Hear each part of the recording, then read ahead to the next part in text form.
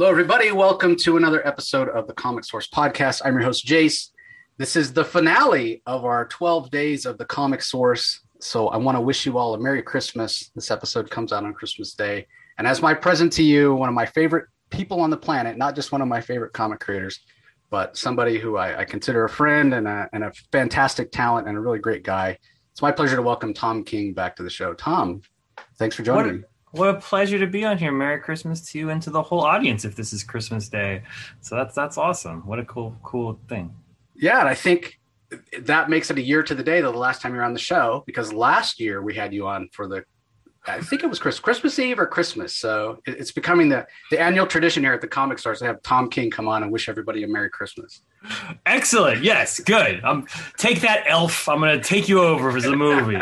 They're going to just play this podcast on TBS for 24 hours. That's right. That's right. We'll get well, and part of the reason that we do it, and I love having you on this time of year, we were talking about it before we started recording. Christmas is a big deal at your house. Plus you have Hanukkah, and the kids. And I came from a big family. I only have the one daughter at home now. So we try to make a big deal. And my wife and I both love Christmas. We go crazy. She's got like 60 Christmas trees in the house, including, I think we're up to like 6 full-size trees. You have 6 full-size trees in your house? Yeah, and over 60 trees overall. But yeah, in fact, everybody. So that's beyond. That's amazing. So everybody who's watching on YouTube, let me take my background down just for a second, and you can see behind me one of the trees, and also the Christmas train village.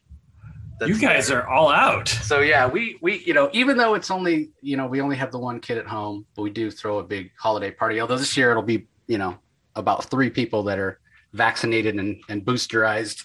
But we'll get back to the big parties eventually. But my point is, Christmas is a big deal, and I love the fact that you have because that's what I had when I was a kid, and that's why I love Christmas so much. Big family, lots of brothers and sisters, and it was just a big extravaganza, fun time, getting up early, ripping open the presents, chaos. It's just a joyful time. Dude, 100%. Yeah. Christmas was my best memories as a kid was Christmas. I was telling my kids, I was taking them to school today. So this is Thursday before their Christmas break. So tomorrow will be the Friday. And I was like, as far as I can remember, my youngest is 12. When I was 12 years old, the Friday of Christmas break was probably the best day of my life. Oh, yeah. Just in terms of pure happiness, that coming home, that day of Christmas, you're like, I don't have school for 2 weeks. And in the middle of it, I have Christmas. Oh, my God. It was like you could feel the stress source leak from your body. It was, that's... Yeah, and I'm always trying to create that for my kids. Yeah, I 100% agree. And it was like you knew what you had to look forward to was not only did you not have to get up early for school, but for me, it was like I have to look forward to 2 weeks of reading comics and playing with Legos. It was a lot of comics. I had my brother and I had a bunk bed growing up, and then we got a slightly bigger house, so he had his own room. So I still had the bunk bed. So I would move in Christmas from the bottom bunk to the top bunk because he just slept on the bottom. And I would bring my favorite comics up to my bed with me, almost like it was like its own little fort, because there was no ladder. I was trapped there with my comics. I'm gonna just be trapped in a place with my comic books and read them. And that was my Christmas tradition. And it was I always reread Dark Knight Returns and Daredevil, Frank Miller's Daredevil, for some reason. Those are definitely worthy. I don't know that I ever had specific comics that I reread. I know there were some certain issues that I always read around that time. There was one. Did you ever used to read ROM, Space Knight, when you were a kid? Loved ROM when I was. I accidentally pitched ROM to Marvel in 1999. So I loved ROM.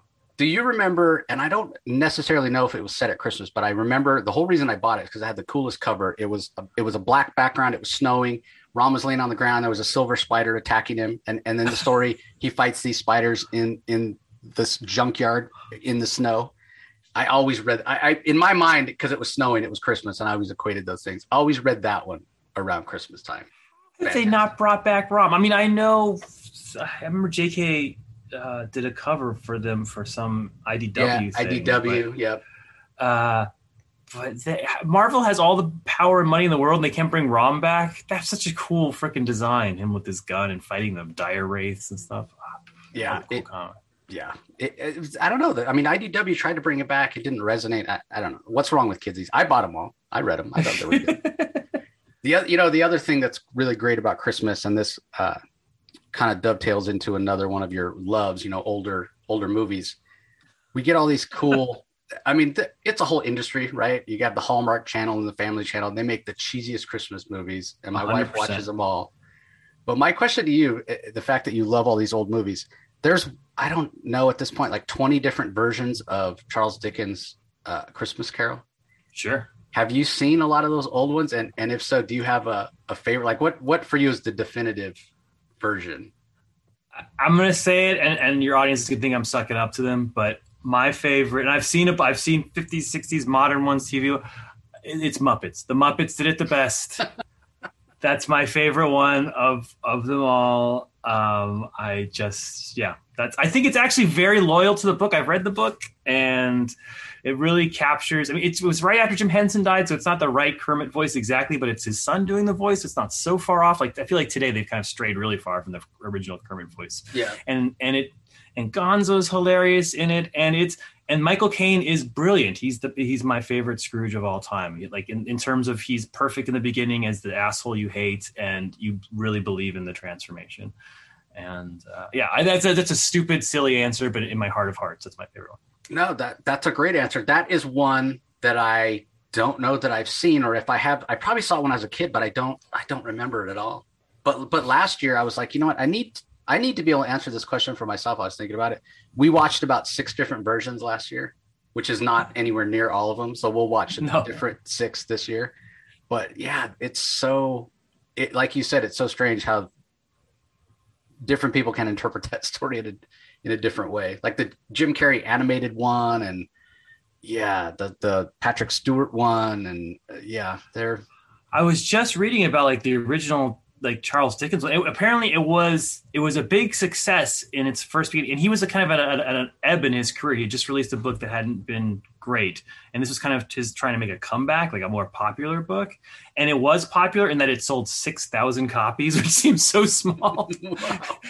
But the book was so he was so nicely designed because he put so much effort into it that it didn't make it made him like $100 the first thing, and then immediately it caught on as a play. Like within a year, there were like 12 different productions around London of A Christmas Carol, and he was suing everyone because none of them asked his permission, trying to get him off. But like people just recognized it immediately as something like you could interpret into 1,000 different things. Like it was like an instant classic as soon as it came out. Yeah, and in fact, in the most recent Batman Urban Legends, the December issue, Tinny Howard did a version of it with Nightwing. I don't know if you got a chance to check that out, but it was fun.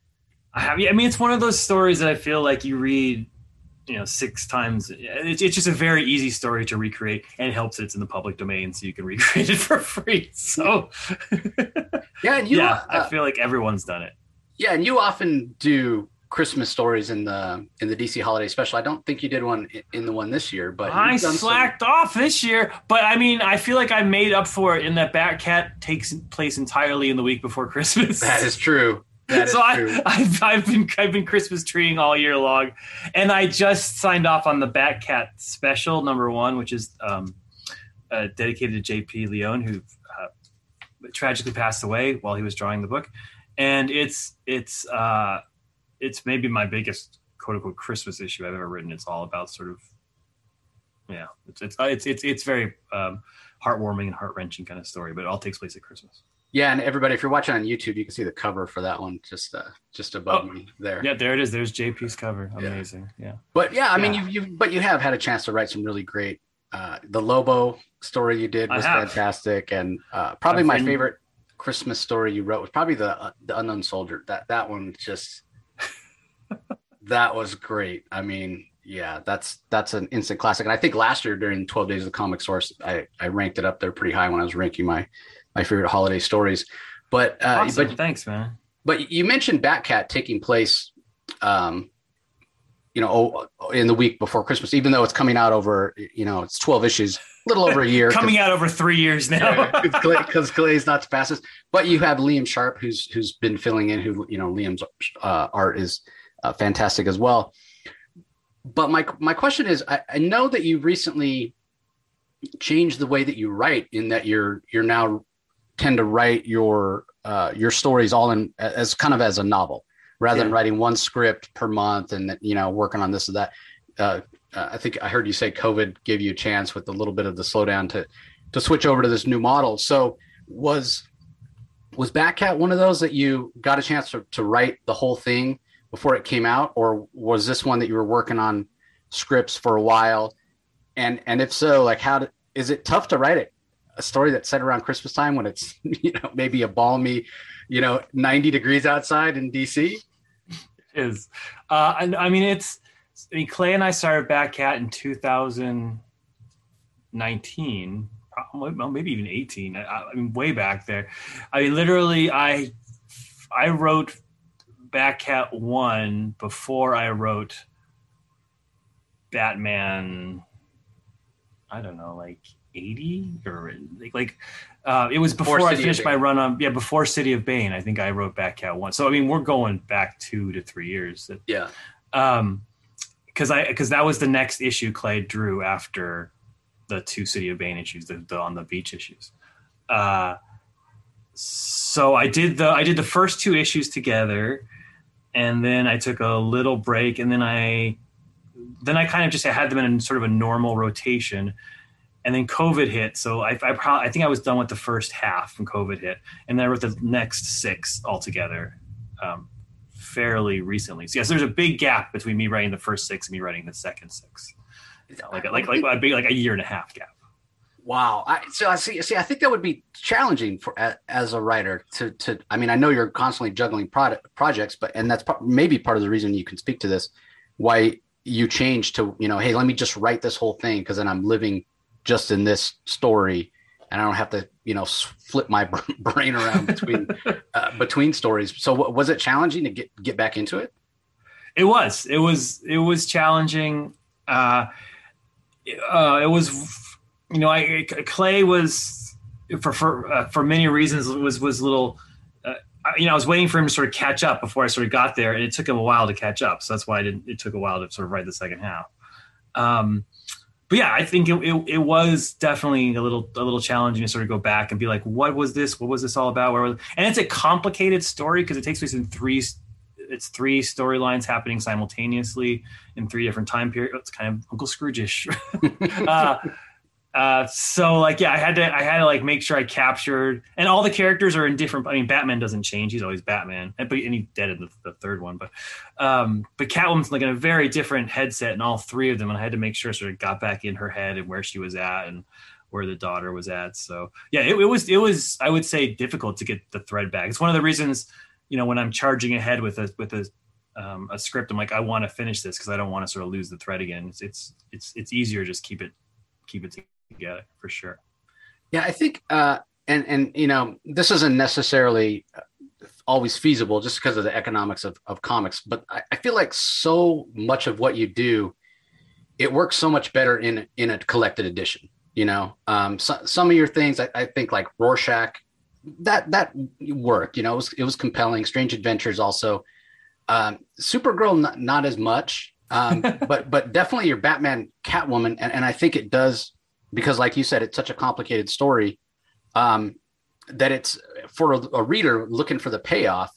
It's kind of tough, but I know once all the issues are out and I get to sit down and read it in one reading, that it's going to just be more impactful. Like I'm going to pull more out of it. So I almost wish sometimes some of your projects, you had the ability to just say, okay, I'm going to work on this until it's done. And a lot of times it's the artist, which you get to work with incredible artists, but that kind of care that they take, that Clayman takes, that Mitch Gerrits takes, that Doc Shaner takes, it takes time. So any thoughts about that? Like, do you have a preference? Are you glad they come out monthly? Do you wish some of the stuff would come out just as a collected edition? I mean, I wish, my greatest thought, I think the hardest thing to do is to get the artists as much head start as possible. Mm-hmm. I think sometimes comics start because a publisher will be like, we have this comic, we have a few in the bin, let's just get it out there. And once we're in the midst of the chaos, then we'll figure out where we are. And I was like, no. I've been around. What you're in the midst of chaos, it'll just be harder. Like it's better off let them bank issues. Let them like my Right. creator owned, which I'm doing with Elsa Charte, which hasn't been announced yet. Like she just said on Twitter today that she finished the first 120 pages. So the first 5 issues are done. So before we release the first issue, so I can honestly say to my audience and be like, you're going to have 5 months of comics when this comes out, you know, like there's not going to be any breaks. There's not going to be any fill-ins. It's going to be 5 months. That's far ahead. So that's my, I mean, it's tough when you're dealing with big corporations who have deadlines and they're paying you in advance. And so they're just completely in the red until that comic comes out. Right. So I understand it totally from their point of view, but to me, the selfish writer, the product at the end of the day that I want is a trade with the best art possible in it. And that requires just to give a ton of lead time. I mean, if you're looking at Human Target, which I'm working on now, we were really lucky and had a bunch of lead time in that, which gave Greg a chance to develop this whole new style. And it couldn't look better, and it couldn't be a better. I mean, I couldn't make a better book than what Greg's doing on that. So that's the model I really like. Yeah, and I agree. Like, and selfishly, it's like, okay, once I see Greg's art and I start diving into the Human Target story, then yeah, I want it. I want it as soon as possible as well. So I don't want to wait for the trade on some of these things. But yeah, I find it. It's such a struggle, you know, because as you know, when something is supposed to come out as a monthly, but then if it slips, either because the artist just needs a little more time, and to your point, you know, you want them to be able to put out the best art possible, and sometimes that takes time. But the shelves are so crowded, a story can lose momentum, and a series can lose momentum if it has to skip a month. You know, people forget about it. There's so much content, and I'm not just talking comics. There's just so much creative content out there these days that people can binge and whatnot.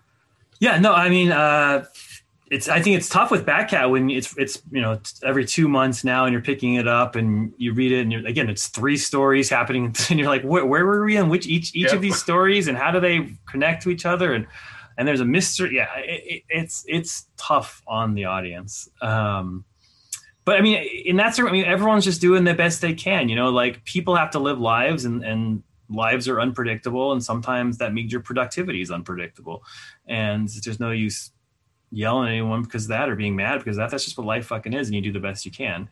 And at the end of the day, what I want to create is, I mean, just like we started at this, when I was a kid and I went into my bunk bed and I was reading those things, I was reading a trade of Dark Knight Returns, I was reading a trade of Daredevil, and you know, I didn't care. I mean, Dark Knight Returns, the last issue was really, really late. You know, yeah. Like I never knew that as a kid, and I didn't give a fuck. I was like, I just thought that it was, and nobody knows that today. Nobody. I mean, Watchmen, the last 3 issues were super late, and everyone was complaining and saying they lost the thread, and nobody cares about that anymore today. They're just like, yeah, thank God Gibbons took the time to make it as perfect as they could, because people don't remember the gaps; they remember the book. If the book is good, Well, and you know, I think ultimately when we get the complete story of Batcat, you know, whether you collect all the issues and then can read it in one sitting, or you get the collected, you got a story that's all about the love of Selina and Bruce.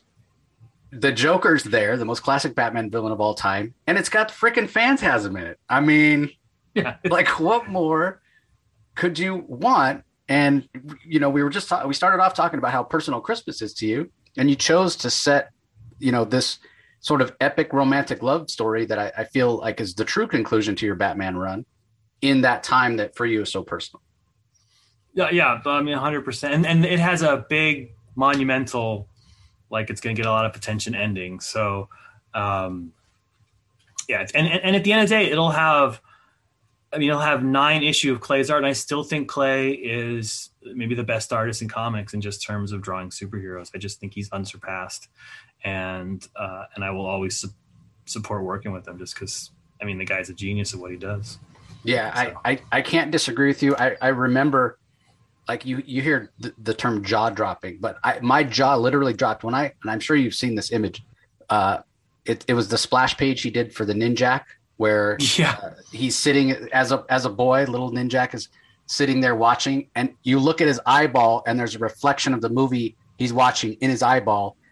And the detail was and I just remember seeing that and going, oh my God, this guy's amazing. Yeah, Clay does that stuff all the time, man. And there's a panel in Batman, I think it's 70, where they're on the beach and Catwoman's just sitting in a chair drinking a daiquiri or something. And you look in the background and it's just three-dimensional. You see a hotel, you see little people walking on the beach. Each of them has their own story. Some of them are playing with kids. You see signs and you're like, how could he? And it's a panel. I'm not talking a splash, I'm not talking a double page. It's a panel. Right. And it's just like you could reach inside it and take that world. It's entirely real. So that, to me, that kind of talent's worth waiting for always. Yeah, exactly. And the other thing that's great about this is, like you were saying, the Batman Catwoman special, which JP Leone got to do the first half of, and then, tragically lost his battle with cancer. And then you had other artists and friends come in and finish it off. That's going to be a part of this story too, right? Like that's going to be your tribute and the other creators, like Mitch Gerrits, who was a friend with JP and whatnot. And really it's your love letter, you guys, your love letter to JP and his family. And, really, I think a fitting tribute that it's going to be part of Batcat forever.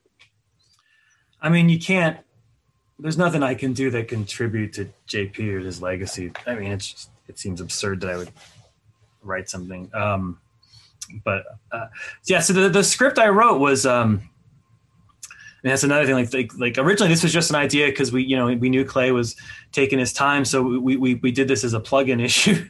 And I wrote this back in probably 2020. So it was just supposed to be sort of this interlude issue between things. And I wrote this, I mean, the whole issue is it's about, I don't want to spoil it, but it's a very like deep issue. I mean, it's about life and death and the experiences in between. And that's one of the best things I've ever written, I think. And because I'd worked with JP. We'd been nominated for an Eisner together, and I had no idea he was as sick as he was. Mm-hmm. And I was like, oh, good. I wrote something that was worthy of JP. That was really all I wanted to do. And he was drawing it and looked great. And then, we heard the news. And he was like, I had just emailed with him, a week before about, we were going to turn our project into this cartoon, and we were talking about it and talking about this. And he was talking about like hitting deadlines, and I had no idea. But he's like emailing me from the hospital and stuff, and he just didn't tell me. And then he passed. So he drew the first 10 or 13, I think 10 to 12 pages, and but he laid out the first 20. Mm. So then Bernard Chang is one of his best friends. Did on top of his layouts, kind of inked his layouts, and they're beautiful. And then Mitch came in and did it's a 38-page issue, did the second half, the last 18 pages. He did the traditionally adjusting his style to be very JP-ish, which is kind of a little bit of a miracle. And it's a heartbreaking book. It's not like one of those kind of light reads. I mean, I've written a few light reads. This is not one of them. And I hope people appreciate it. And then, but it's a whole issue that's dedicated to JP with like all his friends. And there's like a bunch of like pinups that people did with sort of personal messages to JP in the book. So it's I think it'll be beautiful. It comes out in January. I signed off on it last week. And it was one of those things. Again, I wrote it a year and a half ago and hadn't read it. And you're reading your own work and you like don't even remember what you wrote. I've probably written 50 some odd scripts since then. But I was like, oh, this still hits. I think it's okay. Well, yeah, you've written a few sad things, a few heavy hitters in your day, Tom. The next Supergirl made me cry. Supergirl 6, which I have here. Watch out for this one. Oh man, I think I have that one in my press copy. I haven't had a chance to read it yet. But since you mentioned Supergirl, I mean, I want to talk Human Target. I want to talk the Creator Known from what you can tell us. I know it's still under wraps. But since you mentioned Supergirl, let's go right into that. Once again, proving that I don't know who you bribed or who you have dirt on, but you always get paired up with the best artists. And I think a lot of people maybe didn't know Bilquis before she got a chance to work on this. This isn't in a way her sort of highest profile superhero work. I know she's done other things in kind of the Sandman corner, and she's certainly done some stuff. She's been nominated twice for Best Artist for Eisner's. People should know her stuff. They should, and I think a lot of people are blown away not only by her work, but the work that Matias Lopez is doing on colors. Yeah. And so you have this fantastical sort of almost fantasy like art, and I love that you seem to have adjusted your scripting, like the vocabulary you're using, especially for Evie, is very, very flowery, and that works. It's almost like you're telling this superhero fairy tale in a much more kind of introspective and sort of, I don't want to say more serious, but this version of Kara is a little bit different than we've seen before. Yes, she's much more sand worn, she's that's a good way to put it. She's been through this shit, I guess is the best way to do it. I mean, I blame Jamie Rich, my editor at the time, who since left DC, brilliant guy. My original pitch for this was True Grit in Space, which is what it still is. And people don't know True Grit's about like an old crotchety guy and a young sort of naive teaming up to go hunt down a bad guy. That's not the first thing that came up with that plot, but it's the best part. It's the best of the plot. And the Coen Brothers movie is great, and the old John Wayne movie is not that great, but it's interesting. And I had pitched it originally like with Supergirl as the naive, and I was like, it could be anyone can be the John Wayne character. I was like Lobo, I don't know, Captain Comet, whoever you want. Like, just we'll do some old guy, we'll make him drunk and ornery. And Jamie's like, I like this idea. And then he's like, what if Supergirl is John Wayne? And that's when I sort of fell in love with the concept, because I was kind of, this is usually what I do is I kind of find a movie I like and I kind of paste stuff over it until I learn what it's really about. And then I was like, oh yes, Supergirl as the old crotchety ornery. And then I talked to Steve Orlando, who was writing Supergirl at the time, or just finished his run. And he had all these insights about, and his major insight was, and he's not the first person to say that, but it was a revelation to me, at least. He's like, Clark was a baby, he just woke up on Earth and he was surrounded by people who loved him. Kara was 14 and her world exploded. And she remembers that world, and she lived on Argo City, and then that world exploded. And she's seen so much death. And that makes her a lot different than Superman. She's gone through, she's seen things Superman can't comprehend. She knew her parents and she knew her schoolmates, and and saw them die. It wasn't a memory from her or a dream or something she got from a crystal. It was her life, And I was like, damn, Steve, that's some dark stuff. We're going to make that into a comic book. Well, the other thing that Steve and I have talked about, and I think it ties into kind of what you're saying, and how it's almost surprising to me that nobody has taken this sort of tack with Kara before, and how much her trauma has shaped her. Steve talks about her compassion and her empathy being her kind of greatest superpower, and so all that loss, man, she wears that like tremendously. And I don't know that anybody's ever explored it to the extent that you're getting a chance to explore it here. So much like you've done with Mr. Miracle and you did with Vision, I sort of see this as almost a definitive run. I know you would never, toot your own horn like that, but I see this as, no. Yeah. So this is how everybody should look at Supergirl. You can go back and say, this is a touchstone for her as a character. I hope so. I mean, that's your plan. This is an in continuity book, so this is actually happening. I know it's not like my usual. I have to remember that about Supergirl. Like my other books are kind of continuity adjacent. But like Supergirl is happening. Like this is the for the record. Yeah, I mean, I hope so. I mean, I love working on this book. I love working with Supergirl. I can't believe that she's not sort of a bigger character. She didn't even have a book when I came on board. She has her own TV show, but she didn't have a book. And I find her just thrilling to write and thrilling to watch Bilquis draw her. And I hope, I mean, this was part of this book and Human Target and Killing Time were me trying to leave the headspace that Rorschach and Batcat and Strange Adventures were written in, which was that sort of 2020 world of paranoia and hatred and all the shit that 2020 represents in our heads looking back on it, right? Like that was me being like, this shit will end and there will be better days and we'll have gone through the darkness, but that will have forged us into something stronger.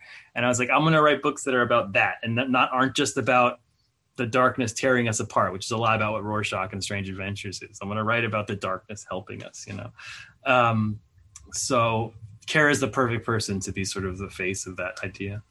Yeah, I agree. And despite the fact that I think I sort of see Human Target as sort of in between the bridge, and maybe it's the timing or whatnot. Because you're right, Rorschach, very dark, Strange Adventures, very dark. When I finished Strange Adventures, I wanted to like reach out and be like, Tom, are you okay, man? Like, are you feeling okay? I mean, I know you're right there 2 blocks from the, insurrection, which is just ridiculous. But yeah. I was there. I was outside. I watched it happen. I watched them go inside. I went to walk my dog. I was like, what's all this commotion about? My wife's like, get back in the house. I was like, I just want to watch. And me and Roxy watched them invade the Capitol with my own goddamn eyes. It just, insanity. Well, let's, because you mentioned it, let's touch on Killing Time really, really quickly, and we'll talk about some of the other stuff. Sure. So many books, Jesus. I know, man. So many books. Well, this is what I do. You stick a writer in a house for 2 years, you're going to get a lot of books. Well, and this is the other thing that happens when I only have you on once a year. We got everything to cover. But Killing Time, you yourself mentioned, and I get sort of the impression from the marketing stuff and from quotes I've seen from you. This is your Batman run clearly was, a romance story, but it also, it was deep. There was a lot to examine. This one seems like, man, you're going to tell a Batman story that's just a hell of a lot of fun. It's a heist, it's action, it's that big, summer blockbuster popcorn, and you're just going to have some fun. Nobody's going to be staring out the window looking at the rain on this one. Is that, you're just trying to just cut loose and just have fun? That's 100% exactly. That's, this was originally started to do with, as a book for JRJR before he left DC. And I just got lucky that they put, an A-list artist like Marquez, that he was willing to do it. But yeah, I feel like I've stared into Batman's soul too much. He stared back at me. Like I just have no desire. There's another project that I have, which I'm sure I'll take some of the stuff back. But yeah, I don't. I have explored the psychology of that man. I have done the pearls hitting the floor. I have done his mother issues, his father issues, his relationship with Alfred, him losing people, getting people, being compassionate, being in love, all the emotional, everything. I've looked at every corner, and I have no desire to go back to it. I just, So when I came to this, I was like, okay, like, what do you want to do? And I was like, I want to do a heist movie. I want to do, because it was year 2. I mean, the parameters sort of from the beginning were, let's do something that when the movie comes out, people see stuff in the stands. It's like the movie, which is always a good idea. I remember reading Killing Joke because I saw Joker in the movie and I picked up Killing Joke. So year 2, do something Joker, Penguin, Catwoman, and Batman. That's awesome, right? And I was like, great. Year 2, like Batman and Catwoman aren't in love yet, so we put that to the side. They haven't kissed yet, and she's still doing her robbing thing. And I was like, okay, we're gonna do a big heist movie. I love heist movies. I love classic heist movies. I love modern heist movies. I think they're awesome. You're always rooting for the bad guy, knowing they're gonna get caught. Let's do that. I stole from The Killing. I stole from these old Hammer films. And then we'll do Ridley, and then but I also love like usually it's a couple, but dude and a man, a woman, criminal on the run, going across the country while they're chased by a cop. I love those. Like The Getaway is the classic example of that, right?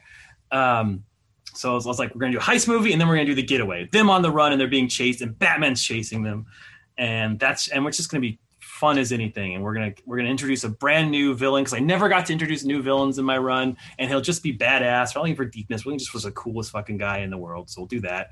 And let's just have. And I have David Marquez, who draws idealized, beautiful superheroes. I'm not saying it's not there's not some like deep and literary ambition to the whole thing. Because there is, I'm sure I threw it in there because I'm a pretentious fuck. I'm sorry, but yeah, it's that. Yeah, I mean, I made a rule in the beginning because it's the thing about these three books, Supergirl, Human Target, and Killing Time, is they all have narration. They all have captions. I had given up. I'd used captions on Vision and decided I wasn't going to use them. And I didn't use them for 6 years or 5 years, whatever my Batman run was. There's no captions.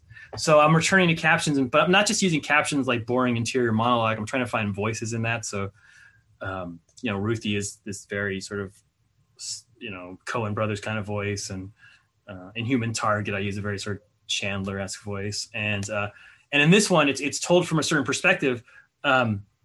But the perspective it's told from is not Batman's perspective. So Bruce Wayne doesn't appear at all. No, that's a spoiler, but this is not about, you never see Bruce Wayne. It's all Batman. He's in the suit fighting crime. Yeah. So this was written in your new kind of process where you wrote the whole thing all at once. Wrote the whole thing all at once. Yeah. So I find that interesting, but I guess like a novel, and it's written in a really, you'll see it when it comes out. It's written in a unique sort of way. Yeah, I guess I find that interesting, but it does make sense in terms of a lot of these projects that you do, Vision, Mr. Miracle, Strange Adventures, you've conceived the whole story all at once. So, you hear that thing where, writers keep things sort of open-ended because you want the story to be able to change organically. But you're really writing almost like a snapshot in time, as opposed to, like something on your Batman run. There's no way you could have sat down and wrote, whatever it was, 80 some issues of Batman as one giant omnibus, right? Well, you would have killed yourself. No, I wouldn't. But it probably would have been fun. It would have been just. But I'm sure all of this. But Batman with the double ship was the first time they were doing double shipping. Maybe they've mastered it now, but it was entirely experimental, when I took it. And double shipping with A-list artists, which was very hard. So you've got 3 to 4 artists working on it. So you're writing issue 4, and then you're writing issue 16, and then you're writing issue 2, and then you're writing issue 20, and then random artist number 3 breaks 3. So give them 6 pages of a cold open for issue 9, and then go. Yeah. So it was a cognitive challenge to sort of, know where you were and where you weren't. Like herding cats, it sounds like. It was, and I made some stupid rule in the beginning, which eventually I broke in City of Bane, but I didn't break it until 80 some odd issues in. But that if we switched artists, we would switch stories, like that we would never just do what we're doing in Batcat. Liam comes on, but there's no. I wrote that beforehand, so I didn't know Liam was coming on. So it's just right. Liam's drawing what. So it's just the story continues. Liam doesn't draw a different story. But in Batman, I was like, as a kid, I really hated reading, Rob Liefeld, random fill-in artist, Rob Liefeld. I'd be like, where's my Rob Liefeld issue? Yeah. So I was like, if we switch artists, we switch stories. It's a one shot or it's something else. And I tried to stick to that rule, and it was tough. It was hard. Yeah, and a lot of times, like they do that a lot with DC books these days. And the ones that work best, it'll be like if they're telling stories in 2 different time periods. You have half the art. Like Jeffrey Thorne's Green Lantern's a great example, right? Like the story that takes place on Oa is Marco Santucci, and then the stuff out in kind of the dark sector with John Stewart and whatnot is the Tom Rainey art. So at least they try to make it make sense story wise. So I think it can work. But again, you get to work with the best artists, so that always helps. It does very much help. Yes, trust me. Yeah, I would be falling flat on my face if I didn't have these guys propping me up. Well, I wouldn't necessarily say that that's true, because here's the other thing that's true of all your work, and I want to get your perspective on this in terms of how it relates to Killing Time. You always write from a very personal place, and maybe people that don't know you may not realize how much of yourself you're putting into your work and what you're trying to explore. We talked about Strange Adventures being this idea of what truth is, and before a certain former guy, the truth was just the truth, and then all of a sudden it became truth was a matter of perspective. What? It's so strange. And then Heroes in in Crisis, which I think is criminally underrated. People give you way too much crap for that. Maybe a little bit of miscasting with your choices there may have been part of it, but you're always trying to explore something and answer questions that are interesting. And I always say how much the comics I love best are the ones that make me think. You are trying to have fun and create this heist getaway action story with killing time, but knowing you the way I know you, there's got to be something. There's got to be a little bit of Tom King exploring something in Killing Time, isn't there? Oh yeah, for sure. Yeah. No, I mean that title, it means a lot of different things. I mean, there's a lot of hints in it. I mean, Killing Time is, what does it mean to sort of occupy yourself? What do you do with your day? What do you do with your hours? It's like that idea that, like we're just killing time until we die. Right. That's another thing. But killing time is also like, the obvious pun is like, sometimes it's killing it. Like there's a time for killing, there's a time for death. There's a time for killing these. So it occupies. Yeah. So it's about that. It's about time. And like, I can't tell you, but like I said, it's told in a very unique way. But it's bad. It's Batman on a motorcycle. It's badass. It's a heist movie. I think movies can be, not movies, but comics can be deep by sometimes playing it straight. Yeah. Like Heat. Like it's the 25th anniversary of Heat or something today. So it's all over Twitter. And like that movie's just a heist movie, right? It's just guys fighting cops. But that moment when De Niro and Pacino are sitting there and the conversation is banal. Who cares what they're talking about? Like you feel the entire weight of movie history. You feel like they're talking about the definition of manhood in the 90s. There's a lot of deep themes to that movie, even though it's just about a heist movie. It's about a cop chasing a bad guy. So I think you can make something that's thrilling and cool and play it straight, and still the deeper stuff runs underneath it. Yeah, well, I think by the way, that's one of my favorite movies. I can just about quote the whole thing. I absolutely love that. I'm a huge Michael Mann fan. I love his stuff. But the point being that you can tell a story that maybe on the surface doesn't, seem like it's exploring, the human condition or what have you. But at the end of the day, the characters are human beings, and there's value in whatever story you're telling. If you're telling a story that's character first, and you're making sure to stay true to the characters. So whether you're writing something deep like Mr. Miracle, or you're writing something like a Batman heist comic, there's value there either way. Oh, absolutely. Absolutely. And like you said before, like you have to put yourself into everything, even if it's your crazy passion, your crazy obsession, your crazy, like you said before, like I always put myself in. I think everybody puts themselves in the writing. Right. If you're writing badly because you're being cowardly and you're not willing to sort of bleed into the page, you're saying something about yourself in doing that. I've done that myself before, where I read something and I was like, this says something about me and where I was when I wrote it. It says I was lazy. I was a lazy fuck. So like, you can't help it. And that's what makes art good. That's what, like, we're talking about Scrooge, like when you're watching that, you're watching Dickens being like, I had a fucked up childhood. And when I look back on my childhood, I'm kind of a miserly guy now. And I don't want to be that, but I can't help to be that. And he's struggling with all those issues. And you can see that. You can see Dickens in it, but it's also an awesome Christmas story. So it's like, you do both. Yeah, exactly. It could be both. What is it, if you can say, what is it about you personally that you feel comes through in Human Target? Because no knock against your writing at all. I absolutely love the mystery and the kind of relationship that's building between Ice and Christopher Chance. But you could be writing whatever. You could be writing the phone book, and I'd buy it because Greg's art is next level. That's like I said, all three of these books, Target, Supergirl, and they're art first. They're built upon the art. This is about you staring at pages before it is reading my work. A Human Target was one of those. What About Me is in there. Look, you can run away from yourself as much as you want. Eventually you find yourself in the middle of it. I wrote that not at the height of the pandemic, but when we're we're back in the midst of it, aren't we? Feels like. Thought we were, yeah, right. But And I just thought, oh, I'm going to write this thing. And it's based on this old movie DOA. And it's about a guy. And then it wasn't after I'd finished, I was like, oh, I just wrote a whole book about, a guy who knows he's dying and what he does with his time left in life.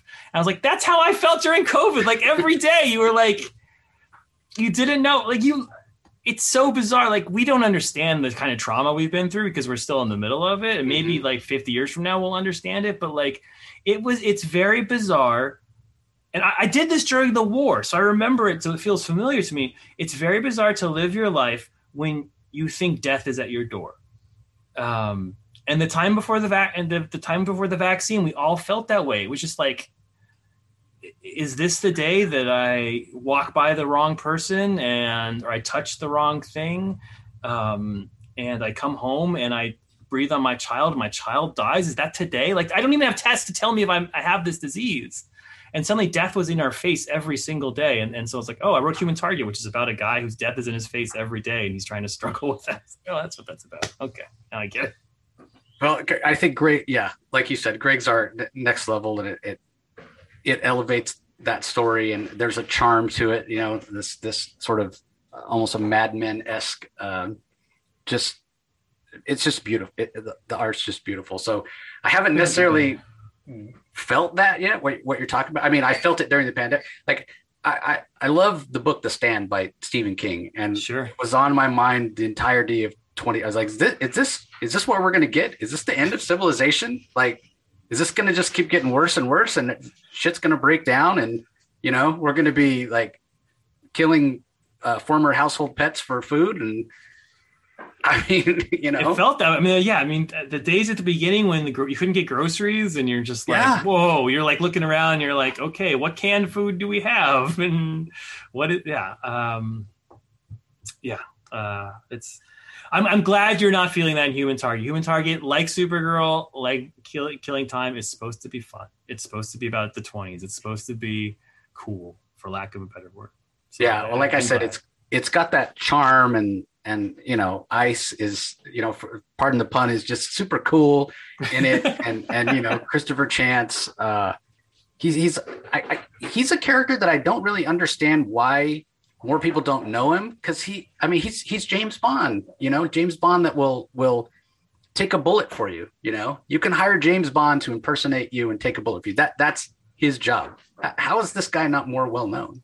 He's had one more TV show than Aquaman. Now that Aquaman has a cartoon. So yeah, that's right. But he had the Mark Valley show, and then there was who was it? Rick Springfield? Springfield? Yeah, I think so. Rick yeah. So he's been around. I was not, the only way I was familiar with him was I was a huge Cliff Chang fan. I still am a huge Cliff Chang fan, and he had done a part of the Vertigo run back in the day, and I had just collected those issues just because I wanted to complete Cliff Chang everything. That was the one that Milligan wrote, right? Yeah, that Milligan wrote. So that was my familiar, but I was not super familiar with him. I had not watched the TV shows. I went back and read the Milligan run, which is super good, and realized I couldn't do any of what he was doing. And then I went back and read the Len Wein run, which was super good. And I was like, oh, I can do this. That was the one where I was like, I relate very heavily to this. Yeah, it was fun, cool. Milligan for me is hit or miss. Some of his stuff I get, I enjoy, and some of the stuff I feel like it's going over my head. But yeah, I remember those. I remember the backups. Was it Action Comics that? Yeah, it was Action. Yeah, I remember those. Because I'm that old that I was buying when they used to do those backups, and yeah, that was my first exposure to Human Target. And I don't know, it's just always cool. There's always something to be said for a character like Christopher Chance that doesn't have superpowers. Because as a kid, you're like, well, maybe I can't grow up to be Superman. I'm not from Krypton, I'm not going to grow up to be Batman because my parents aren't billionaires. But maybe I could grow up to be Christopher Chance, I could take a bullet for somebody. Yeah, there's a moment in a later issue where Ice and Blue Beetle are fighting somebody, and Ice is like, why didn't you help out? And he's like, I'm not a superhero. Like, they're fighting a monster bear, and they're like, why didn't you help? He's like, well, give me a week and I'll come up with a bear costume, and I'll pretend to be his mother and yell at him. He's like, what am I supposed to, I don't have, that's not what I do. You guys can fight monster bears. I'm going to stand over here. Yeah, good point. Well, we got to talk a little bit about two recent hardcovers. So again, if you're watching us on YouTube, you'll see behind me there, we've got the hardcover for Rorschach. We've got the hardcover for Strange Adventures. I'm doing too many comics. I better do some movies or TV or something. This is too much. Well, that's you know what though? That stuff takes years and years and years if it ever happens. That's the great thing about comics. You get an idea, and a few months later, you can see it on the stands. 100%. Yeah, I just had a movie thing die about a month ago. It was kind of sad. Yeah, it's my third dead end I've run into. One of these days. Yeah, I mean, I was disappointed when the thing you were doing with Ava DuVernay, was it the New Gods?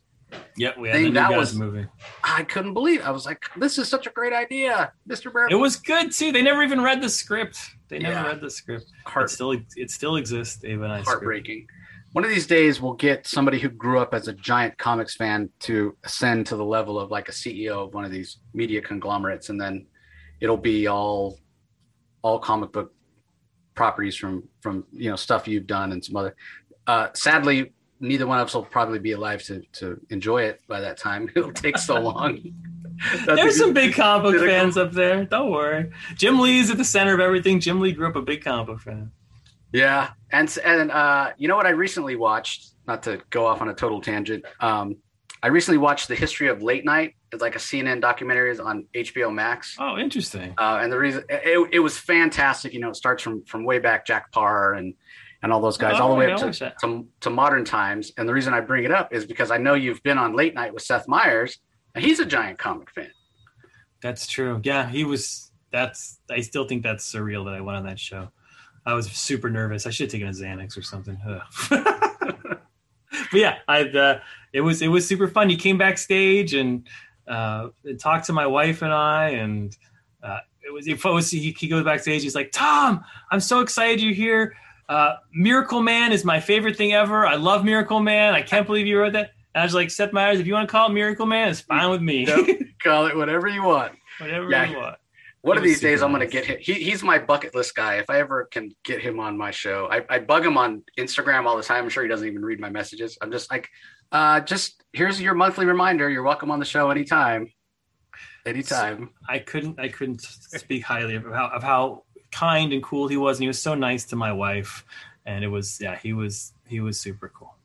Yeah, I mean, anybody who's willing to help evangelize for comics, I'm a fan. I'm a fan of them. But anyway, going back to what we were saying, behind me, you'll see the covers for the hardcover of Strange Adventures, Rorschach, 2 12-issue minis or maxi series, whichever you prefer, that finished up in 2021. Both received well from what I saw. Both very different, but both, I think, just very much worth your time. And, granted, this is on Christmas, so your Christmas shopping is probably already done. But if you didn't get what you wanted under the tree, maybe you got a gift certificate, exactly, and you're just looking to spend it. Exactly. You couldn't go wrong with either one of these. So now that these are both done and in the can, any surprises in how you feel about them? Has your perspective on the stories changed? Did they turn out kind of how you wanted them to? I adore them. I love them so much. I don't know. I don't have any perspective. The Strange Adventure hardcover is one of the prettiest just object books I've ever had, mine or anybody else's. Like they went to design school on that one and just did not hold out. I can't remember the name of the designer. She's on Twitter, but I mean, it's gorgeous. If you take off the cover, the underneath cover is like shaped like a book and has this weird texture to it, and the pages have beautiful, the color pops, and like the back cover and the inside cover. And if you're a book nerd, that's like just a wonderful book. I don't know how to say it. Like it's an object of perfection, regardless of the content. But yeah, I was flipping through it today. I'm trying to talk my son into doing an Instagram reel about it, because he's like into editing videos, and I was like, Charlie, will you do like a 1 minute where you just open it up and I'll post it? And so he's doing that. So we were talking, and I was just flipping through, and I was like, man, I love this. Mr. Terrific came off as cool, and the twist is cool, and nobody saw the twist coming, which is really hard to do in a big mystery. But I thought the clues were there. It wasn't like the clues were not apparent. When you go back, they're there, and Adam's transformation seems legit to me and seems deep, but not like, yeah. That book really rings true to me. And Rorschach, I think, just Jorge. Oh, and I should talk about the art. I mean, Mitch and Doc, their art paired. I've never seen something. I mean, you talked about doing Dunning Green Lantern, but I've never seen one story told with two different artists drawing two different things perfectly in sync. It's rare that I do something in comics where I'm like, wow, I haven't seen this before, and I've never seen that before. And they did it. They pulled it off somehow. Yeah, they were fantastic, and I feel like, I don't know, maybe the book designer knew how much of a designer that Mitch is, and I'm going to pull out like all the stops. But yeah, I think they were trying to impress Mitch. Yeah, job well done. And in terms of the story, I mean, like I said, we talked about it last time you were on, and being a perspective of truth. And you're right, the clues were there. But here's the thing that I did, and I was so sure after issue 10 came out, I was so sure that I was right. When we get that scene where Mr. Terrific calls Alana and says, okay, I figured it out. And she's such a strong character.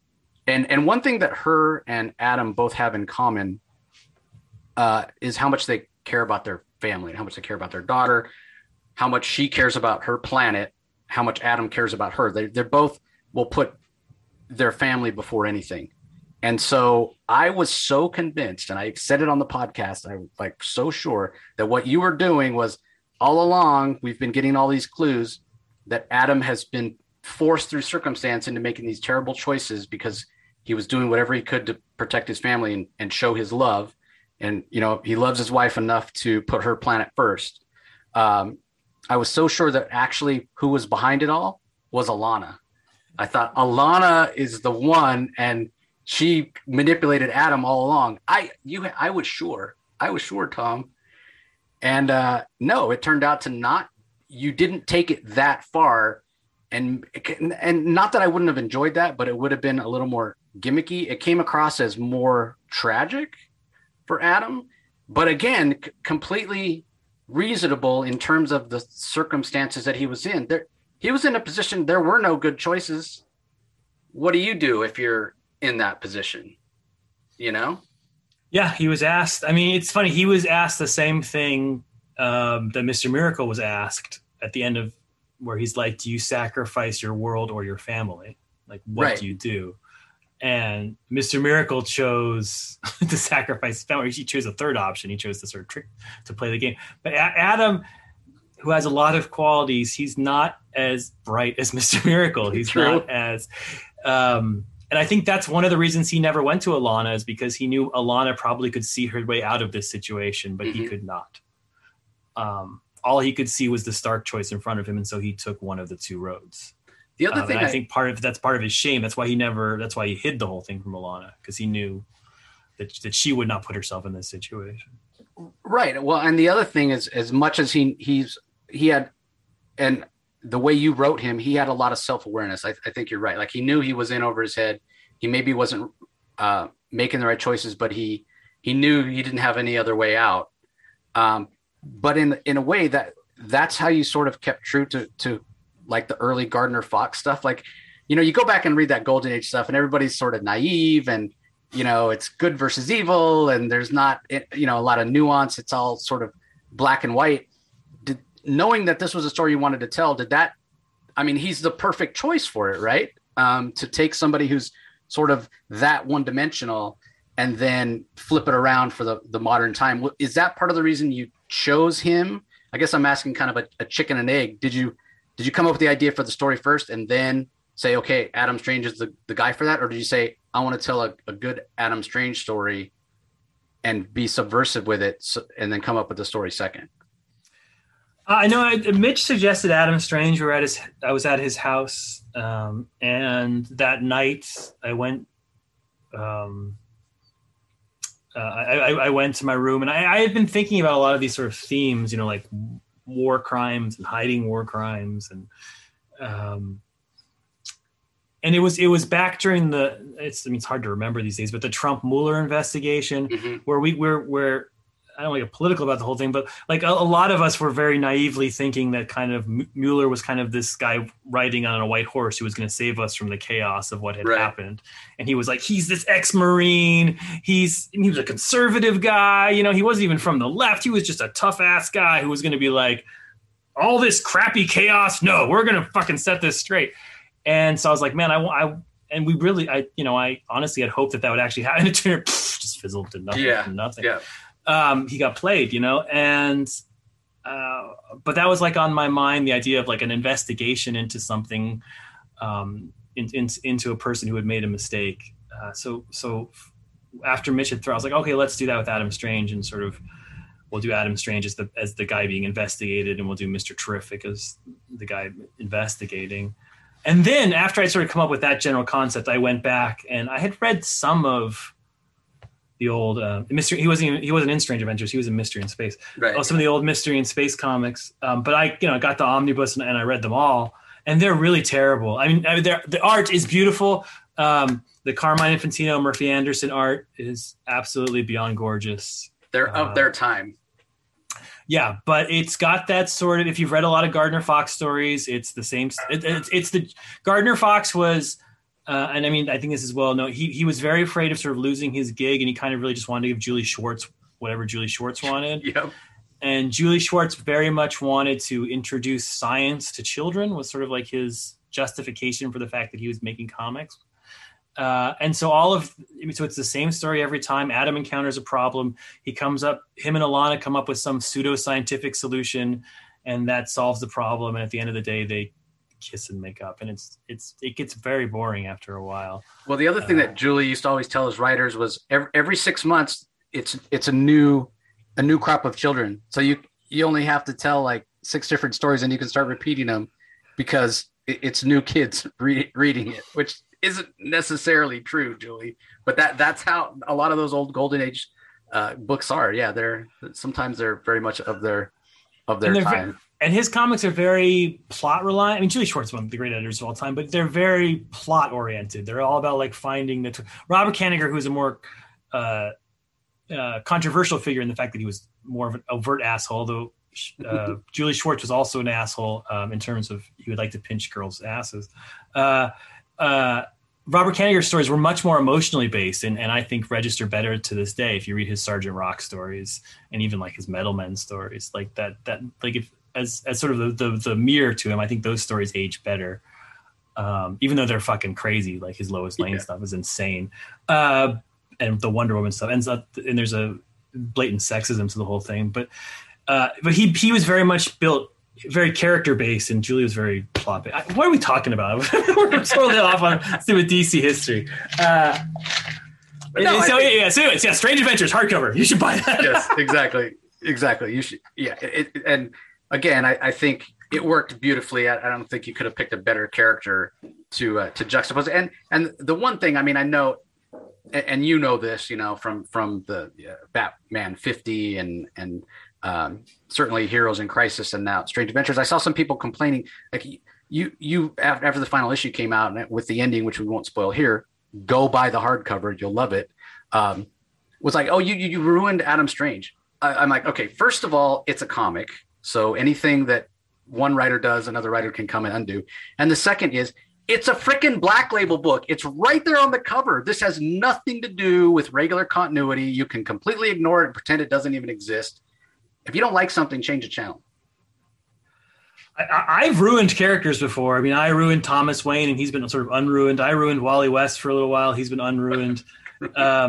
So I know when I've done it and I've committed the sin. Adam Strange, first of all, he was already kind of ruined because Jeff Lemire made him Canadian for no reason. So anytime you turn Canadian halfway through your life, it's weird. Yeah. And nobody was paying attention to him anyway. And you look back like Andy Kubert drew a series in the 80s where he's like a total asshole, where he cheats on Alana with a young like secretary, but like it's clearly like I'm bored of my wife. I'm going to cheat on my and like it's like almost like a justification. Like it's not written like, oh my god, he's committing a sin. It's like, oh, he's making the right decision. He's finally realized he should be sick of his wife. It's so like he's not had a great history or done like I don't know. DC Comics is full of 500 superheroes that are cooler than Adam Strange. that I would be more hesitant about ruining the. Yeah, and that was, I like the jetpack and the gun. I mean, it's all cool, and Alana's super cool.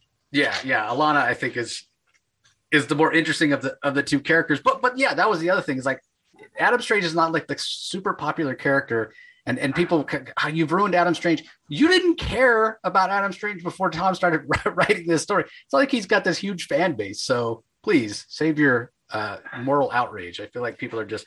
You know how it is. If right now DC Comics was like, all right, Kyle Rayner takes off his ring, goes to Rand, gets a jetpack and a gun, he'll be a better Adam Strange than Adam Strange would ever be. Like, you can fix this in 10 seconds. The cool things about Adam Strange is the gun and the jetpack, not the man underneath. Exactly. But you're talking about cool characters, and yeah, I think Alana, there's a lot to her. There are a lot of layers, and she's just badass and doesn't take crap from anybody. But the other thing is, you briefly mentioned him. You got to write Michael Holt, who I think has tremendous potential, and I would love to see you do more with him. Would you be interested in writing more Mr. Terrific? Yes, Mitch and I are trying to get some Mr. Terrific and love out of DC. So if you want to see more Mr. Terrific, please buy this hardcover. Just show them that there's love for this character, and we'll get more. Yeah, I loved writing him. He's my kind of character. He has a very sort of tragic origin story with his wife dying with his unborn child.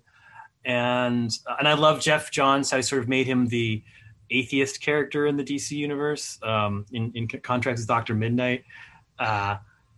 And yeah, he's I don't know. I liked writing him. I liked finding depths within him and not just having, because I think people write him as just like, he's ideally perfect. He's super smart. He's super in shape. He's super good looking. And he can kind of get a little Superman on you where he just kind of so perfect he's boring. So it was fun finding sort of the little cracks in his armor, the fact that he's like a loner and he kind of ignores things and he uses his mind to distract himself from his emotions and all that kind of stuff. So yeah, I really liked Michael Holt. Yeah, I like his power too. I like the 3 balls he throws at people. Yeah, he's got a great visual aesthetic, and you're right. Like the parts about him that aren't perfect are what makes him interesting. And yeah, I want, much like you're saying, I want more of that, because just reading a series about him just kind of solving the problem by outthinking everybody issue after issue, we'd be heading back to that Gardner Fox style of storytelling. Yeah. There's a lot there in that character. There's a lot to explore.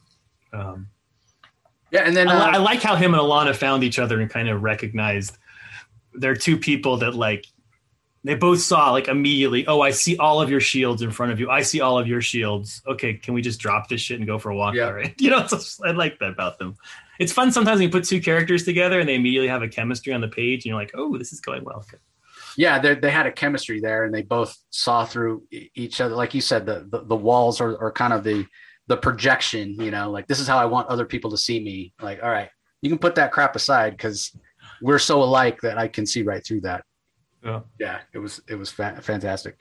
And then, yeah, we definitely have to talk about Rorschach and Jorge Fornes' incredible art on that. And here's another one where when it first got announced, people kind of assumed you were going to go a certain way. And there's always controversy whenever DC tells any stories in the kind of the Watchmen universe with the whole, well, DC's ripping off Alan Moore, blah. And I'm like, you know what?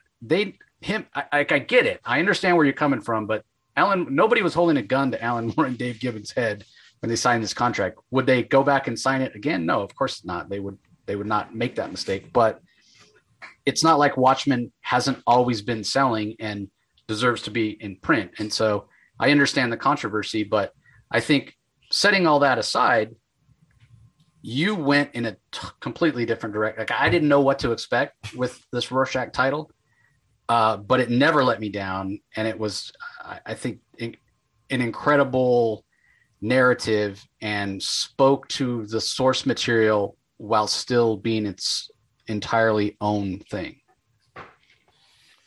Yeah, I mean, as reluctant as the audience is, or anyone, I'm the same way. I feel kind of yucky about the whole thing. Uh, I have my own justifications for doing it. If anyone cares, number one, I talked to Dave Gibbons about it, so at least I got half permission. And Alan Moore won't, obviously engage. Number two, there's nothing I could do to get them the rights back. If I said no to the book, it wasn't like, oh, Tom said no to Rorschach, give Alan Moore the rights back. Right. Yeah. That's not a thing that's going to happen. Dave, sorry to interrupt, but Dave was perfectly fine. Like he gave his blessing for you to do this. Yeah. Dave and I are friends. We know each other. He's like, I think it would be good. So yeah. So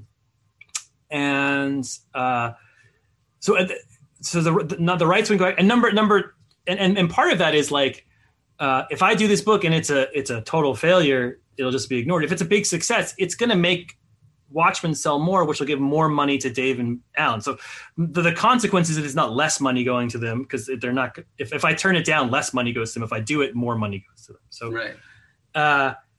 And number three, I mean, Alan Moore, he did Lost Girls. He did. I'm pretty sure the creators of those characters would not have agreed to him doing what he did to them in Lost Girls. He did the Gentleman book. I'm sure the creators of those characters would not have agreed to what he did. Right. That to me was, enough evidence that I could kind of see it as 51-49 to do with the book. But given all of that,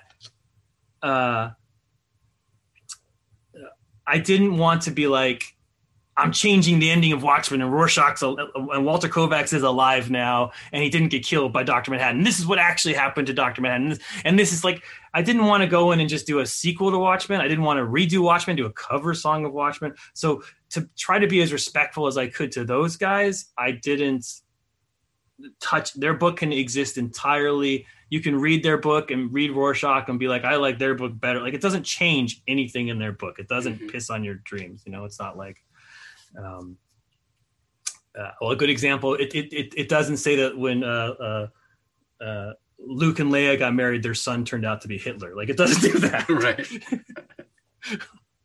Like it takes inspiration from it. It doesn't just regurgitate it. But the other thing that it does, it takes a lot of inspiration from some of your other loves. We talked about your love of kind of old movies, crime noir, these kind of gumshoe sort of things, and really that's the detective that's investigating this assassination attempt, who's sort of central to the story. At least as central as Rorschach himself and the kid. I loved what you did, because he was investigating, following along, trying to find the clues, and it was sort of the most on the nose POV character that I've ever read.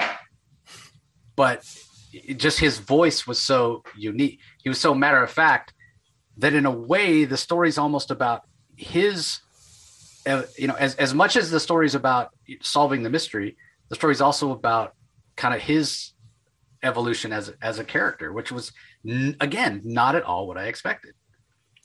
Yeah, that character is interesting because I purposely did not give him a personality or a background. I sucked it out of him. Like, even in the first scene, there was a scene where he's like wearing a T-shirt where you can see his arm, and Jorge wrote me, he's like, we can give him a tattoo. What do you want to have a tattoo on his arm? And I was like, oh, he could get, Dr. Manhattan symbol, or we could do something like, to get. I was like, no, he doesn't have. He's nothing like you. So you literally, throughout the whole 12, I shouldn't spoil anything, but you never learn anything about him. You don't know if he has kids. You don't know if he's married. You don't know where he grew up. You don't know where he's from. You don't know. You learn one fact about him in issue 11, and that's that he read pirate comics when he was a child. At the very climax, that's what he says. It's the only thing you know. And that's because it's a Rorschach, right? It's a book. He's your POV character, and I want you to see him as you, and I want your view of him to reflect back on you. He's the abyss. You're looking into him, and he's looking back. So that's that character. He's Rorschach. That's what it means to be that. With the way that with what happens in issue 11 and issue 12, it works so well. But the thing that's so cool about what you did is you don't he's your POV character, but you kind of don't realize he's the way you put us readers into the comic. You don't realize that till you get to the end. He makes his choices and you go, yeah, I agree with those choices. Yeah, that's right. It's so cool. Yeah, that's what he goes. I mean, the whole book is about paranoia and insanity and how sort of that current situation could drive you insane, which it drove us all insane. So yeah, that's awesome. I'm glad you noticed that. Yeah, that's the point of the book. So, we talked a little bit about kind of the backlash when it first got announced. When it all was said and done, did you feel like people got what you were trying to do? Like, were you happy with the reception in the end of how people felt about it? I mean, I know it just ended and you'll probably get more feedback now that the hardcover's out. I mean, I think it's one of those books that people had such an first impression of that a lot of people didn't give it a chance.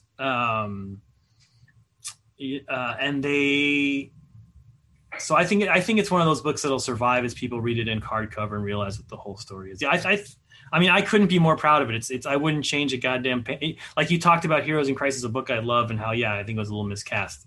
No, I love that book. I loved issue 1. I wrote that as a novel. It was the first one I ever wrote as a novel.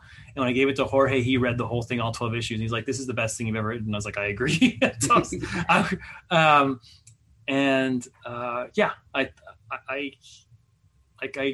I'm super proud of it, and I hope it finds. I hope people give it a chance and look past.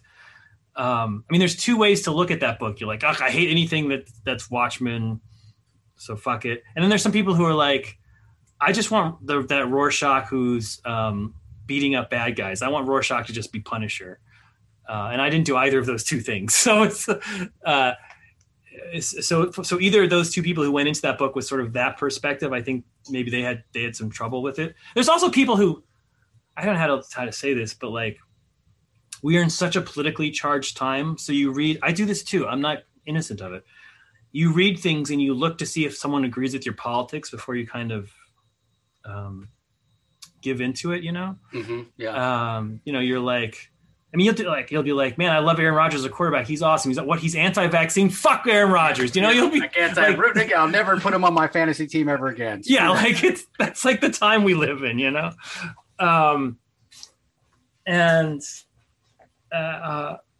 So I think a lot of people are reading this and they're like, oh, Tom is Aaron Rodgers. He doesn't because. So I don't read it from that perspective. Know that my politics are fucking whatever. I mean, I'm not shy about being anti-Trump and pro a better fucking world. So don't let that stop you. This is not like a pro-Trump book because I wrote about a Trump character. Yeah, and I think like honestly, if you're listening to this podcast, if you're a regular listener, you know that we covered every issue as it came out, and we were fans of it. The thing is that. And you also know that Rocky doesn't give Tom a pass at all for Heroes in Crisis, with Rocky being my co-host. Who I appreciate it, Rocky. Keep me honest. Yeah, it makes me a better writer. He didn't care for Heroes in Crisis, and he didn't necessarily care for the Batman run, and he was kind of down on your work. But I was like, dude, just read this; it's good. And he was right there with me, loving every single issue. So you just at the end of the day, you have to give it a chance. And this is one of these stories, and it doesn't surprise me to hear that this is the first one that you wrote in one sitting.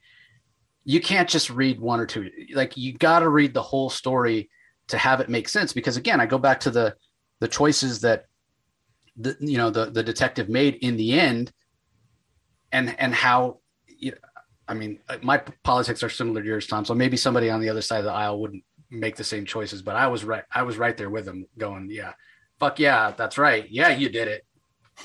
I wish I could have done that. Yeah. So I think it worked. And I think people just need to give it a chance. And to my point earlier about a lot of your work, I think it does read better, in a collected volume. Well, I love it. And I think it reads really well. But yeah, I encourage people to get it and give it a chance as sort of it's a good story to get lost in. It's a good story you can take to a beach and just disappear for a little while and not have to think about the world. Yeah. And the other thing is, hopefully, you, again, not to bang on this drum, but you got an incredible artist, the perfect artist to draw it, to captured the aesthetic and sort of that sort of cynical dystopian feel that sometimes the Watchmen world has. I mean, I've been a fan of Jorge since he did the Aftershock book Hot Lunch Special with Elliot Ray Hall, which, you know, is a fantastic story. Yeah, it's good. Go pick it up if you haven't. But I can't picture anyone else having drawn this book but Jorge. No, Jorge was perfect. I mean, that's the reason that the book exists, because of Jorge. I told this story before, but Jorge did Batman Annual 4 for me. If you don't care about Batman, just read my annuals. My annuals are really good. And I remember reading that book and being like, this guy's a genius. Because I mean, I didn't find Jorge. People knew who he was, but like, he was a guy who would send me art on Twitter and be like, hey, Tom, look at this. And I'd be like, wow, that's really good. Why is he? It's like, I was the first one who suggested DC hire him. I was the first. And DC at the time was not. Management has changed since. I won't go too behind the scenes, but they didn't recognize Jorge for what he was. Now they do. He draws half of their covers, but at the time They didn't. And one of the things, because they'd offered me this Rorschach book and I said no. I was like, I will do the Rorschach book if I can have Jorge. And they're like, all right, fine, I guess, if that's the one condition you bring to it, you know. And it was the perfect choice. And that book, I mean, we were talking before about sort of books that don't come. That book came out 12 issues in 12 months, which is unprecedented. Yep. And it's 24 pages. It's not even 20 pages. So it's a little longer than most books. Yeah. Yeah, we forgot to mention it when we were talking about Human Target. That's 28 pages, so you definitely get a big chunk of story. So go buy Human Target; it's fantastic. But getting back to Jorge's art in Rorschach, the other thing about the story, this is not. I mean, it's not the most complicated story, but it's also not a really straightforward story because of the subversiveness, and you also don't tell it linearly. So yes. You know, like you often don't. So that was the other thing that really made it work, that because of the style that Jorge uses, you know, and I always from the beginning I've seen Jorge's art, I get very much a Mazzucchelli vibe, which I don't understand why DC didn't recognize. To me, it's obvious, but I don't know why they didn't recognize it. But using that style to tell a complicated story, I think, in a way, the visuals, the narrative storytelling, the visual sequences that Jorge is doing, it makes it easier to understand. He's in a way, he's simplifying the story so that even though it's not told linearly, it's not at all hard to understand. No, Jorge can do two things, which Mazzucchelli can do too, but he can tell a very clean story. One thing happened after another, you know exactly where everyone is. It's just perfect storytelling. But he's also like sneaky experimental. You know, this story is told, people haven't read it, Citizen Kane style, where it's like something, there's a big thing happens in the beginning. A guy in a Rorschach mask tries to kill the president and gets killed instead. And it's an investigation of that. So the whole thing's told in various flashbacks as the detective goes around and meets with people. So he kind of sees different aspects of the crime, of sort of why this guy decided to kill the president. And throughout that, we do all sorts of weird time stuff and time jumps and this, and Jorge makes it simple and work. But he's also like we did issue 9, I think, where you have 3 people telling 3 different stories. And I wrote it very complicated. I was like, this is 3 people telling 3 different stories at the same time that are all one story. And he's like, what if I do it so you can read it across and up and down at the same time? And I was like, that's insane. Let's do it. So like he did that, you know? And then there's another issue where like all the pages match up. You know, we did Watchmen tricks because Watchmen had, of course, you know, fearful symmetry and stuff like that. So there's sort of little shout outs back to the original. And he was experimenting, and I would push him, and then he'd push me even farther. Yeah, I love Jorge. I hope I work with him forever. And he's such a nice guy too. Yeah, he really is. So, but yeah, that's one of my favorite issues with the 3 confessions, and I loved it because I just dig those type of stories. Like, I don't know if you have ever seen the John Travolta movie Basic. Long time ago. Yeah, where people are telling the same event but from their own perspective, and the story changes based on who's who's telling it. And Yeah, it's been Rochello. done in a bunch of different, sitcoms and procedurals over the years. And then at the end, usually the truth is somewhere in between all the different stories, and yeah, with what you did with those three confessions, and then in terms of what was actually the truth, was fascinating. It was great. It worked, definitely. Yeah, that was cool. Well, Jorge drew the crap out of it. And it was beautiful. Dave Stewart colored them because each one had a different color pattern. And so, yeah, that's a cool story. Dave Stewart killed on that. Well, we definitely have to talk a little bit about your creator own. I know you can't. I know you I have can't, more things I wrote. This is too much. Yeah, I know you can't say too much. I thought that you guys were planning on announcing already, and then I imagine because I've heard you say that this is going to be released in sort of a different way. So I imagine it's a lot of kind of logistical things you haven't been able to make an announcement. So do you know when we can expect an announcement, and can you tell us anything about like the premise or anything about it other than the fact that you're working with Elsa?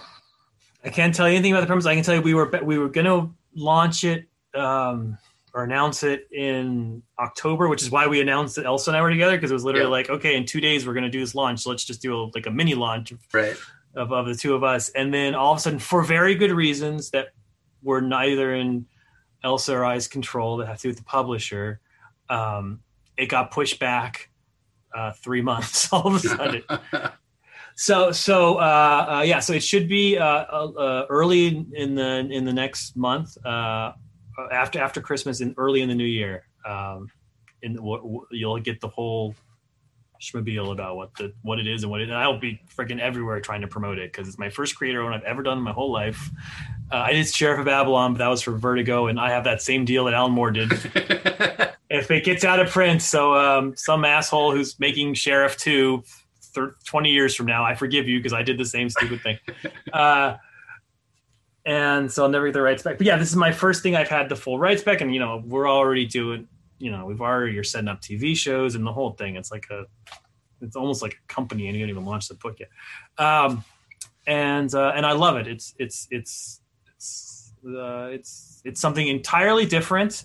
You will not see it coming. And then as soon as I announce it, you'll be like, oh, of course. You'll be like, wow, I've never seen a comic book like that. And of course, that's exactly the comic book Tom would write. So I think that'll be everyone's general reaction to it. And Elsa is killing it on art. It's beautiful. It's like Jorge, where it's simple, perfect storytelling, but also she delves into the experimental. Yeah, I mean, I'm talking in generalities because I can't actually say anything about what it actually is. Well, but we can. So push back 3 months, but you guys are still working. So, we were talking about, very first thing we started, kicked it off with was the fact that you can bank more issues, right? So you guys are still plugging away on it. I mean, is this going to be a limited? Is it going to be an ongoing? Yeah, I mean, I know it's an ongoing. It's modeled after sort of like the Saga models or Saga, yeah. Saga Walking Dead. Sorry. Yep. We want to do actually the models. It's really modeled after is Sandman, which I know is not quite an indie book, but we want to do a huge long thing that you could get 13 trades of at the end of the day. Mm-hmm. So yeah, it's an ongoing. I'm working on another creator runs a mini right now, but yeah, this one is ongoing. And yeah, fortunately, you write a lot of comics, so we have the resources to sort of. When you're doing indie comics, it's all you, right? Like there's no big bank of Warner Brothers, yeah. AT&T. Yeah. It's you. But knock on wood, we have the resources to keep paying the colorist, keep paying the letterer. And poor Elsa just keeps chugging away, and so it was kind of a blessing because now we're super far ahead, and to be super far ahead in an indie book is good. The first arc or the first trade or whatever you want to call it is literally is done. So there won't be delays. It'll just come out and it'll be beautiful. And the next thing I'm going to write after I write this one is the next arc. So, cool. Yeah, I'll be starting on that soon, near. And I certainly, just speaking from a personal perspective, I would prefer it be delayed this way at the beginning before it starts. I would rather that than have a couple issues come out and then have it be delayed because of supply chain or paper shortages or that sort of thing. Exactly. Let it come out when it's ready. Let it keep that momentum. And I promise we won't wait until Christmas to have you on next. You know, if you're going to be making the rounds, we'll have you back on to help Signal Boost, because 100%. I will be on everywhere I can to be shouting to the moon about this book, because I want people to see it. Well, God, Lord, we started it it took us a year to launch it, to get started, because this is what creator owned is. It's fits and starts, but like Elsa and I came up with this idea together, and but it's been like a year and a half in the making. Well, like you said, you don't have the big bank to back you up, so you got to fit it in around the other stuff. But you have a fan base. You have people that follow your work because they love what you do. Starting with Sheriff of Babylon. I mean, I fell in love with your work on Grayson that you were doing with that hack Tim Seeley. What a hack that guy is. Just kidding, Tim. We love you. Dude, that guy carried me. Yeah, but I mean, here's the thing. You're going to have a good launch, because you have that good solid fan base, and all these artists that you've worked with over the years, these fantastic artists that we said, they can do covers, you get their fan base in. So yeah. And as far as Sheriff of Babylon, I'll just make one comment about you signing the same sort of not so great contract that Alan and Dave did, but at least they didn't get shackled to Mitch for life like you did. That could be the worst part about Sheriff of Babylon. I know, that's right. Good point. Damn it, Mitch. What the hell? That's even worse. Every day, I'm sure Alan's like off there being like, at least I don't have Dave bothering me every day. Sucks to be you, Tom.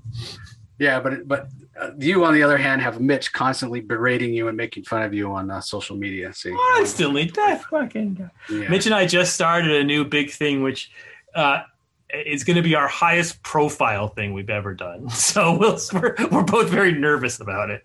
It's getting a big old push. So we'll see how it goes. Yeah, I think I saw you sent the whole script, right? Mitch posted it on Twitter. Yeah. It was like a big giant. It was a big giant thing. So Mitch just started drawing that, and it makes me super nervous. So I was oh my God, I was freaking out over the draft. I was like, oh, I got to change this. I rarely freak out over my drafts, where I'm usually like, man, all right, we're gonna do this. If it sucks, I'll fix it in lettering. But I was like, no, they're gonna. Yeah, you get nervous when it's like everybody's gonna be looking at you. Well, I have absolutely no idea what it is, but what I hope it is, I hope it's a Superman story, because the Superman story that you did, that was it wasn't digital first. It was in the Superman Giant, right? The Walmart books, Walmart Superman. The Up in the Sky was that was fantastic, and that reminds me, your Superman Red and Blue story was also very heartfelt. And I love the perspective. So Mitch doesn't always just draw sad stuff. Like, I think Superman, the hopefulness and what he inspires must, like, you get it. I love Superman. He's my favorite superhero. I would write him every day if I could. Although I'd like to write the classic version of him. I like him. I like Lois Lane not knowing his identity and being the hard Scrabble reporter and all that stuff. Yeah. Although, God bless where he is today with the whole thing. So I think that's also pretty cool. But I like the old Bronze Age Superman. It's my sort of favorite. Something timeless about that. And again, that's what Black Label's for. And so, that's what Black Label's for. Yeah. I love, that Up in the Sky is my third best after Vision and Mr. Miracle. Like, above all my Batman stuff, everything, that's my third best selling trade. It's like, that little Walmart book that I didn't think anyone would care about just kind of keeps going, and I like that. That's kind of sweet. The little Walmart, and we should also mention, as we're I'll let you go here in a minute, but as we're winding up, we also have to mention, speaking of Superman and sort of anthologies, you got to take Superman and Lois on a date in the Wonder Woman. I got to take Superman and Diane on a date. Diane on a date. I was like, yes. I did, yeah. That was fun. Yeah, it was very much the mod era of a Wonder Woman, where she wasn't Wonder Woman. She was just it was the O'Neill, Mike Zukowski, right? Zukowski. Yeah. That era. Yeah. That was when Doc Shaner drawing that. That was just that was a little dedicated. My mother was a very proud sort of not San Francisco hippie, but LA hippie. And so it was kind of, my mother, I very much idealized that sort of late 60s environment. And I wanted to write a story. My mother passed many years ago, but that it would just be a fun story that I wish I could show it to her and be like, look, this is like, Superman and with Wonder Woman being kind of like this free spirit, like my mother was, and Superman being kind of like this kind of stuck up cop square. Yeah. Yeah, it was so much fun. She was totally calling him out. Here it is, Clark, and I get it, like he's Clark, right? But she knows that he's Superman, and he's still sort of this square, bumbling. And to me, it just showed the agency that Diana has always had. This beautiful woman that even to Superman, she's intimidating. Right? Yes, that was super fun. It was based on an old World's Finest by O'Neill and Dick. I think it was O'Neill and Dick Dillon, where they go on a date by accident, it's actually like a computer dating service sets them up in 1970. I don't know how long computer, but yeah. And a computer dating service sets them up, and they're like very awkwardly like, "Oh crap, it's you." And so like I did that. I just stole that moment. But then in that story, the computer turns out to be like an evil Terminator computer from the future that wants them to go to the future and change everything. But so it goes off the rails. Yeah, I stole it from an old comic. It does. Well, despite the fact you're writing 1,000 books, I think we covered them all. Geez, yeah, man, we freaking checked them off. Yeah, we did. Even the short stories, even the Superman blue and red. That's really obscure. Man, I love that. I mean, it was fantastic. So anyway, Tom, thanks so much again. Merry Christmas to you and your family.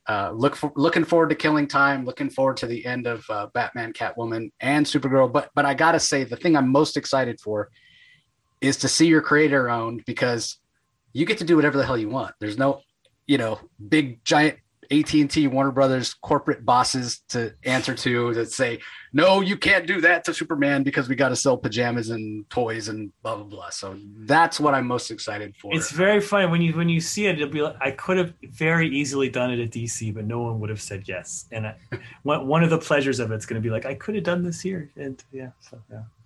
I love it. That's the hardest part about creator is like, I could be writing anything. I'm writing this. I'm sure I'm in the right place, but so we'll see.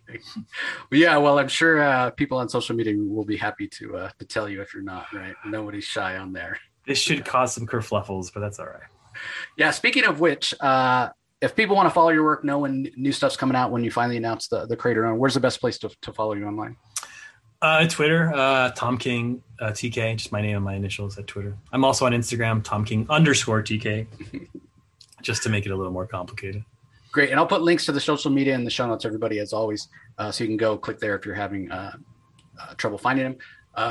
And that's it. And I'll give you one last chance to say anything to listeners or anything else you want to share or plug, Tom, before we go. No, I mean, the Lord knows I plugged enough of my books. Just Merry Christmas to you. Thank you so much for listening, for buying, for reading. Go enjoy your families. Go enjoy your Chinese food. If you're of my mother's faith, go have a good fucking day and relax. This is what the one day is. This is what the day is for. Take it easy. Have a cookie.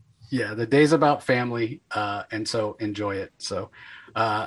Tom, once again, thanks so much. Great catching up with you. And look forward to having you on much sooner than a year. We'll definitely have you back on to talk about the creator own when it. My pleasure, man. Thanks. The time is right. So to you listeners, happy holidays. Looking forward to a new prosperous year in 2022 and appreciate your continued support. So thanks for joining us as always, and we'll talk to you next time.